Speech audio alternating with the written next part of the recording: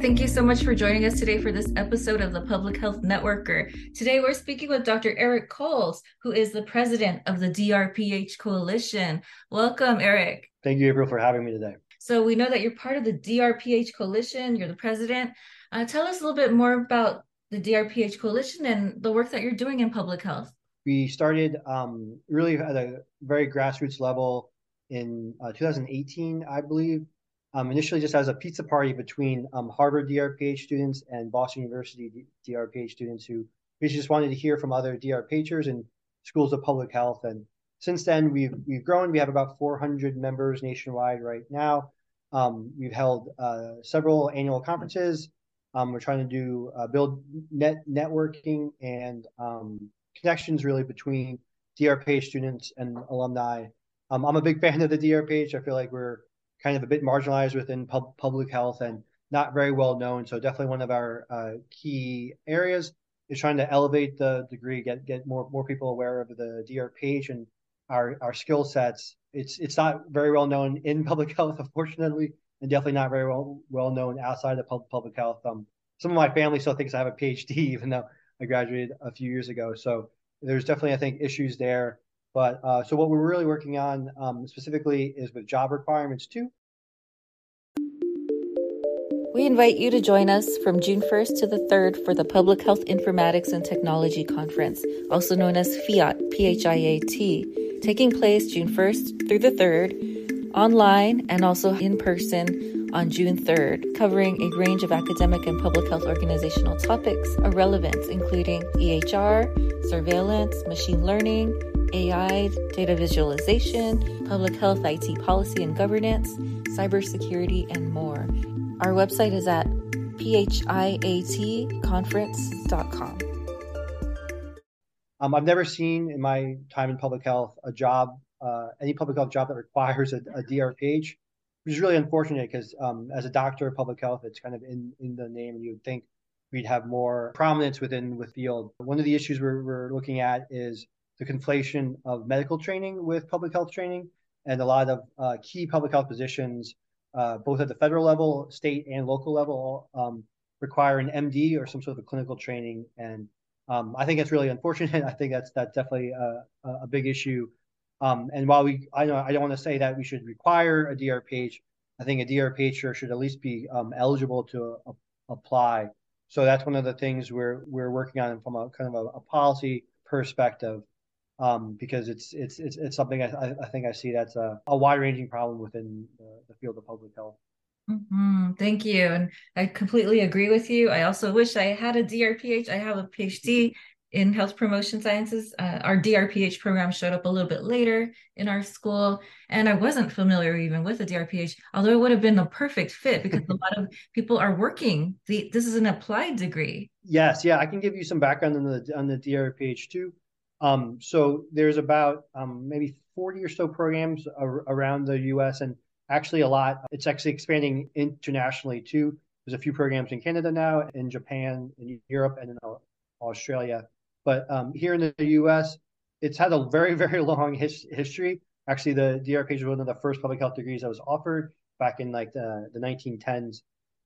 And it's gone through several different iterations. Kind of the current form and the form the DrPH Coalition is trying to support is a clear differentiation between a PhD and a DrPH.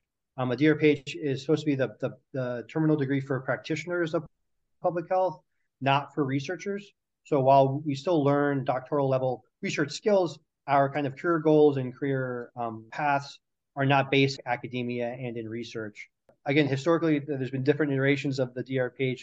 In the 1960s, I believe it was used mainly for MDs who wanted to do research in public health.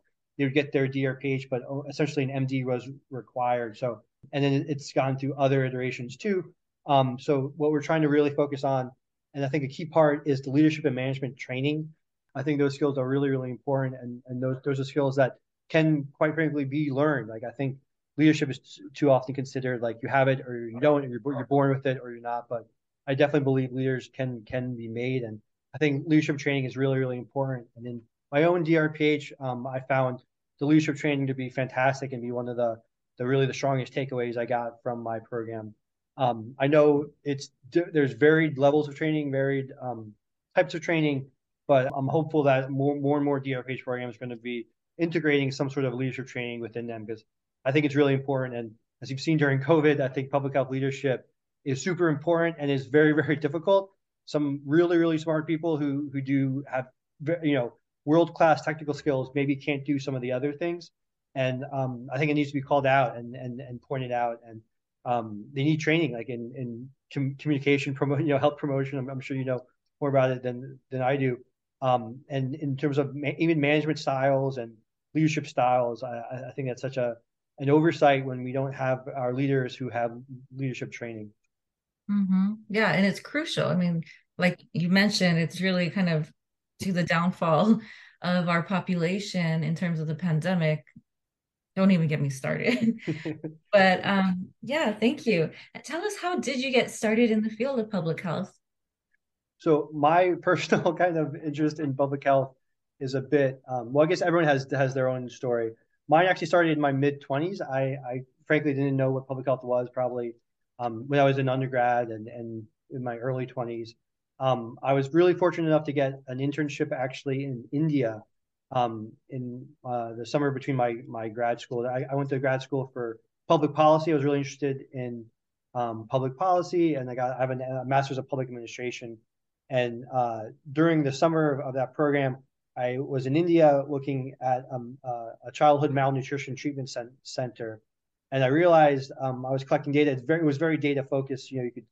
They would weigh the babies, see how much they gained, and it was very numbers driven. And I did some of like the background analysis, did some stuff in Excel, and I was like, oh wow, like I could really help do something with this. Like I have the data analysis skills that I got from studying economics and public policy. I was applying into a health area, so that really turned me on to the potential of public health. I'll say my mom was a nurse for 35 years, so I always got the clinical aspect of health. She was an RN and then a nurse manager, and she had stories of being in the hospital, and I never wanted to do that. I never wanted to be a clinician, so I think that almost pushed me away from health for a while in my early career. But I was really fortunate to find public health in grad school, and then after I graduated, I got a job at NIH. I was in the National Heart, Lung, and Blood Institute, NHLBI. I worked there for 3 years, again doing a lot of policy analysis. My interest is definitely in policy, in government, public health, and in how we apply health interests into public policy. So that's what I was doing at NIH in a very small role. And then I went back to school for my DrPH in 2017 and graduated in 2020. And now I'm working with the Native American tribe. My full-time job is the tribal public health officer for the small reservation in California, which has been really, really incredible position. I'm really fortunate to have found this during really the very beginning of COVID. I've been with the tribe through COVID. And I've been learning a lot. There's definitely tribal health is a whole other area you could focus on I could talk about for hours, but that's a separate issue, and that's where I've been since then. So yeah, that's kind of my journey in public health. Thank you. We hear this a lot. None of us really, well, almost none of us really know what public health is until we are brought into it. And it's such an interesting, yeah, it's an invisible field. It really is. And the DrPH is also invisible at this time. And although it's been here since, like you mentioned, the 1910s, or even maybe before that, but yeah, early 1900s, it is something. Tell us more about the DrPH Coalition and how, students, alum can get involved. What are the different programs that your members can participate in? Well, yeah, first I want to, if anyone is a DrPH student or alumni, they can join us at drphcoalition.org. We have a membership page. We're all volunteers, so yeah, please sign up. There's a small fee to become a member, but if it's student, I think it's like $25, $25. So we don't ask for much, but that gives you access to our listserv. We're organizing some events for members and some mentorship programs. We also are, if anyone wants to be more involved in our leadership, we're happy to take people on as well. We have contact information available on our website too. But yeah, I would really encourage DRPH students and alumni to get involved. I think, as you mentioned, the DRPH is definitely overlooked right now, and I think the way to change that is advocacy, is for us to kind of form together with one voice, with us pushing for it. It's not going to be more data. More data is not going to solve this issue. We're not going to get there through research. I feel like it's going to be kind of in the public forum. We need to really speak on our own behalf. And yeah, the DRPH has been around for over 100 years, and there's been advocacy for it for about just as long. You go back to like 1912. There's something from APHA about calling for doctor of public health and key leadership positions back then. So it's an ever, I feel like that's almost scary to me to think about how long this has been and how little progress there's been made throughout the 1970s and 1980s. Milton Romer, he was a professor at UCLA, wrote a lot about the DRPH and really pushed for more prominence in the degree. And then in the 1990s and the 2000s, you had Hugh Tilson and Christine Gebbe, who has a DRPH. Both wrote about it often, and yet there hasn't really been much change. So I feel really strongly that it's going to take kind of getting outside of the literature, outside of just us writing about it, but really trying to advocate, make change, make sure we're at decision making tables from everything from internal funding to public health policies to even the private sector. I know a lot of DRPHers, the career paths are varied, and some of us do go into the private sector. I think that's fantastic. So it's really going to take a lot of effort. So I would really hope and encourage people to join us if you have a DRPH, and even if you're thinking about one, you can also sign up for our listserv if you don't have a DRPH, and stay connected. We do connect interested prospective students with DRPHers from different programs, depending on like what school you're interested in. So feel free to reach out to us there too. And then all of our events, we're going to have our annual conference in June as well. That's open to the public for a small fee. It'll be on Zoom. But if you sign up for our listserv, you can get more information there. Thank you. And I just wanted to add to that. And, this is somewhat of part of the call to action to support DRPH Coalition. I guess a couple of things even.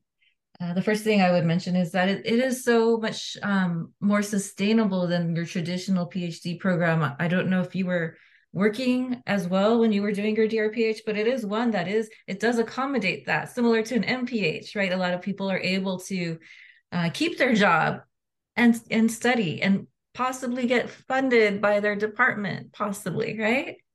Yeah, there's if you've seen one DRPH program, you've seen one DRPH program. There's a lot of differences across schools. If you want the more traditional in-person cohort full-time learning, there's schools that offer that. If you want to stay at your job, there's a lot of online part-time programs that are really for practitioners. Again, I think what's really great about the DRPH, it's not geared towards academia. So in terms of a career path, so even though you have to go to a school of public health, you don't have to be kind of in that culture. You can still remain in your organization, remain working. And then some of the online programs do have, multiple times a year meeting in person for a week or a weekend.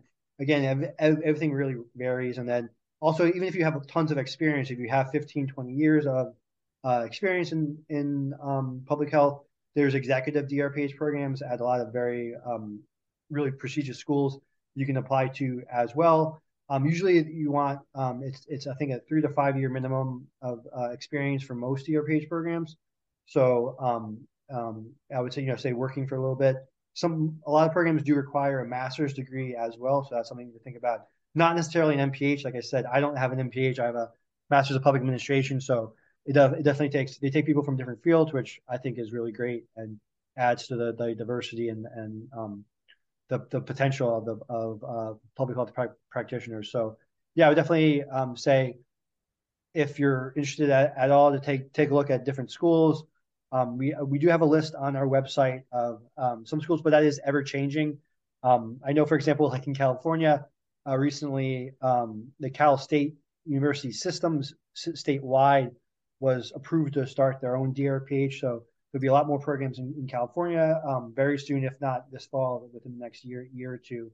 And there's different programs really throughout the country. So we're definitely nationwide, which is really exciting. Wow, that's excellent news. I love the work that the Cal States are doing right now. That's wonderful. I know they do the EDD. That was like their main doctoral program, but I'm so happy to hear that they're working on the DRPH as well. That's awesome. Yeah, and then also I wanted to just add on one, well, maybe a couple more things to this conversation. As you mentioned, over the years, over the century, right, that people have worked on trying to bring more visibility to the DRPH, and then at some point they kind of it just stops, right? And then they make another effort, maybe 30 years later, and then it kind of stops, or 60 years later, and then it stops. So I wonder, possibly with your MPH, I mean, your MPA, your administrative background, just bringing that in as another just coming in from a different perspective, perhaps that maybe this is going to be that push that actually finally breaks through into more awareness of the DRPH. And as you said, there is more growth already with the Cal States bringing those programs in. So I'm really happy to hear that. What are your thoughts on how to break through that, centuries long challenge? Yeah, that's a really good question. I would say this is like my advice to all of public health, not just to for the DRPH, is it's advocate. I feel like it's not going to be research that gets us there. It's going to be really political organizing. Like that's how, for better or for worse, that's how things are really made in this country. And to speak for, you to speak on our behalf outside, and you could talk about the best message ad nauseum and go back and forth on exactly the right promotion, but it's it's trial and failure. Like it's just getting out there. It's just trying it. I don't think we should be overthinking it. I will say that from what I've heard is that there was a past version of a coalition for DRPH for the degree. I think in the 80s or 90s in the southeast that was organized between different schools, but so I'm not sure exactly where that went, but I what we're trying to do is make this political, I guess, to advocate. We're a 501c3, so we do have constraints, but at least elevating the degree, as you're saying, like making people more aware of it. There are, I think, a lot of even though we have a lot of, I think, key officials in the COVID response and across public health, we don't have a DRPH. Every now and then you see one, you're like, oh wow, like I always point one out. Like in California, again, the state health officer is Tomas Aragon. He's an MD and a DRPH. John Weissman was the Washington State Secretary of Health, where COVID began. They had the first confirmed case of COVID-19 in the U.S. He is a DRPH. He's now leading the DRPH program at UNC. So if you look closely, you'll find DRPHers all around, and it's just, I think, again, just organizing that, calling that out. Very few people look at the letters after your name. Like you say, they see doctor, and I still get, again, people think I'm a medical doctor, so they don't look at the letters after, and that's frankly a shame. I think it is really important whether you're a PhD or an MD or a DRPH. We need everyone. Like we don't need just one, but I definitely think we need more visibility and more attention paid to the DRPH, and that's going to take us pointing that out. It's going to take us organizing and especially for funding. Over a year ago, a colleague and I wrote a piece about with a survey of DRPH students, and we found how funding for DRPH students is significantly lower than funding even for PhD students.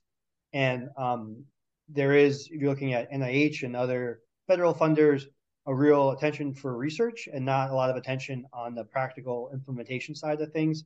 So we don't qualify for a lot of training grants, essentially. And I think it's a major issue. And it's not going to take, an RCT to figure this out. It's going to take people knocking on doors and emailing and having sign-on letters and just getting numbers behind it, because that's how we're going to change kind of public policies. And adding on to that, I'm familiar with the project that you've been working on with Heather Krasna, right? Could you tell us a little bit more about the student loan forgiveness that you're also advocating for? Yeah, so one, I think program that we're focusing on, both within the DrPH Coalition and my work with Heather, is a public health loan repayment program.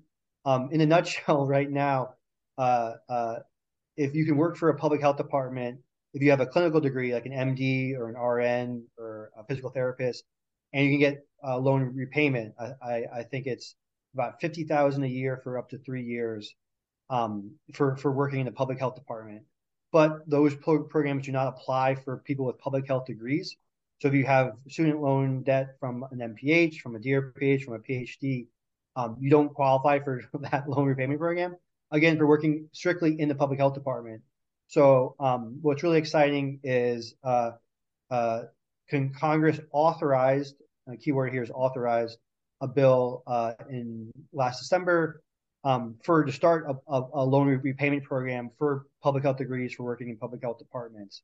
However, there was no money appropriated to it, so it basically exists only on paper, doesn't have any funding for it yet. So what we're trying to do now is organize support and advocate for this program to be funded. So we've been doing sign-on letters. We did 2 last year where we got 300 DrPH students and alumni just for the DrPH Coalition. And then we also expanded it to all public health degrees, and we got about 2,500 signatures last year for a sign-on letter that we sent into Congress that shows support for some sort of public health loan repayment. And we're in the middle of doing a second round of that right now. Again, focusing just on appropriations, because now that we have the bill authorized, I think it's authorized for 2 or 3 years. So we don't have much time to get it funded, because if it doesn't get funded, it will just disappear. It just will kind of fall off the books in 2 to 3 years. So we really are keen on getting funding for this soon. This isn't the first time it's happened, actually, unfortunately. I think since 2005, similar programs have been authorized twice, including once within the ACA, and they were never funded. So Congress has, I think, a history of authorizing programs, but without appropriating any money for them. So I'm hopeful, again, through advocacy and through education in the next few months, we'll show support for expanding public health loan repayment programs to people with a public health degree. Thank you. Yeah, and I also signed that form, Thanks. that petition. And if there's anything else that we can bring visibility to and support you with, let me know. We will share it in our newsletter. So just please reach out. Let us know how we can continue to bring visibility to the DrPH degree and to the calls to action that you have. And I guess my last question is in terms of how people can connect with you. Do you have any social media links? Again, share that website with us. Yeah, so our website is the drphcoalition.org. And that's where you'll find how to, again, sign up to our listserv and become a member. We do limit membership to people with who are studying for their DrPH in school or have their DrPH already, just because we're trying to kind of keep that tight community. But even if you don't, or if you're a prospective student, we definitely will welcome you to sign up for our listserv, which is free. So you can stay in touch and hear about all of our events and all of our programming. We do have an active sign-on letter, and I'll share that with you. You can put the link out for people to sign onto a Google form. We'll probably have that out just for a few more weeks. So if this gets older, probably past like by May 1st, 2023, it'll be closed. But it'll be up for a few weeks. We're still trying to collect signatures on it. And yeah, we do have if you're a DrPH student or alumni, we have a LinkedIn group. Look up DrPH professionals. That's a great way to kind of get involved in our network. And yeah, I think that's really the best way is our website and our LinkedIn group. All right. Well, thank you so much, Eric, for joining us today. We've learned a lot about the DrPH degree and about your program. So thank you again for joining us. Awesome. Yeah, thanks for having me. Summer Institute, SI, is one of the top adolescent and sexual conferences in the nation. The host of this annual conference, Fact Forward, is inviting all adolescent and sexual health professionals to join them in Charleston, South Carolina, to explore how we can achieve optimal health for adolescents. Attend Summer Institute 2023, Exploring Optimal Health for Adolescents, June 14th through 16th. as we learn from some of the leading voices in adolescent and sexual health, addressing topics like adolescent mental health, social determinants of health, STI prevention, health equity, and adequately serving LGBTQIA youth. Early bird pricing runs until April 3rd, so take advantage of the discount. Learn more by visiting factforward.org/SI.